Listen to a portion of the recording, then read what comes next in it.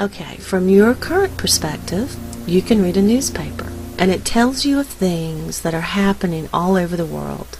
There are articles, pictures, advertisements, and you, as the individual you see yourself as, you can tell exactly what each of these mean. But what if you changed perspectives? What if you zoomed in closely? What if you picked up a magnifying glass and looked at your newspaper? Suddenly, the messages and stories and pictures in the paper lose their meaning, and all you see is a series of dots or pixels. There are no more stories, no more pictures, no more half-price sales, no more birth announcements, no more obituaries, no more good news, no more bad news. Only innocent dots, pixels, here and there upon a snow-white background. The stories and pictures and news have all leaked out through the cracks, haven't they? When you zoom in, they're gone. Well, not truly gone, but their meaning, as interpreted when you are reading your newspaper normally, is indeed gone.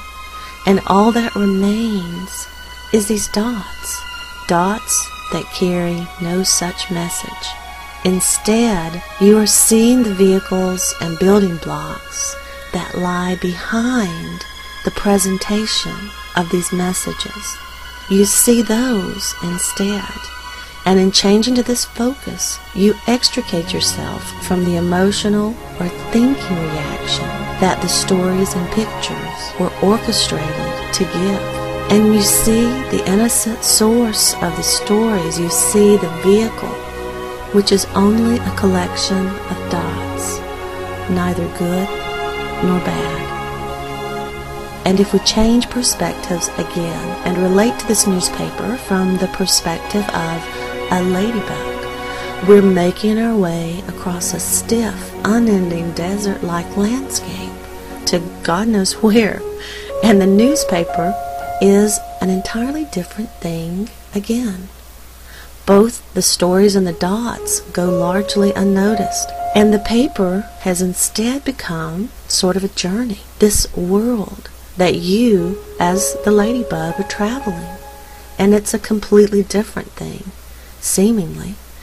Yet nothing has changed except our perspective.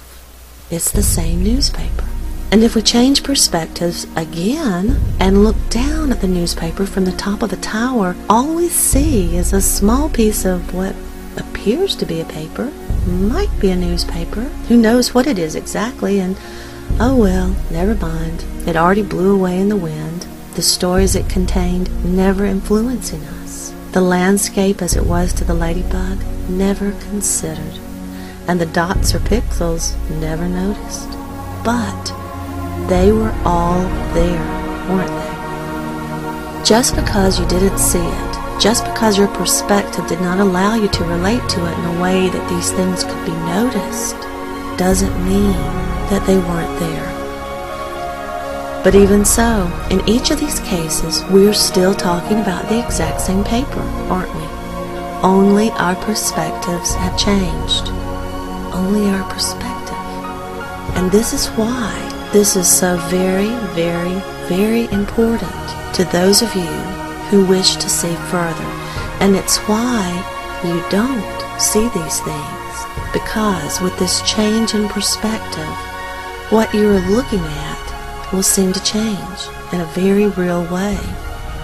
But we cling to only one perspective, the one that reinforces us as individuals. And so we don't see the dots and pixels. We can only focus on the news, good and bad, the ups and downs, the horrors and the hallelujahs.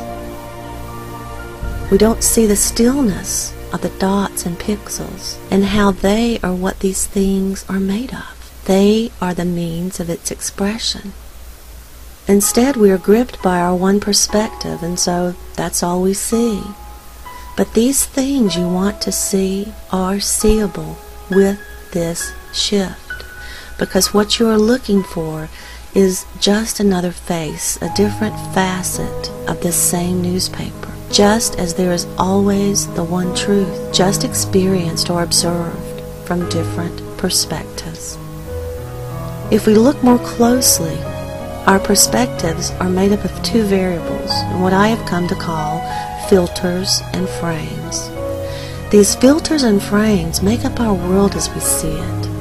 Our frame acts as our paradigm, what we consider to be reality, and into these frames is where we place whatever we allow in to our world, our reality.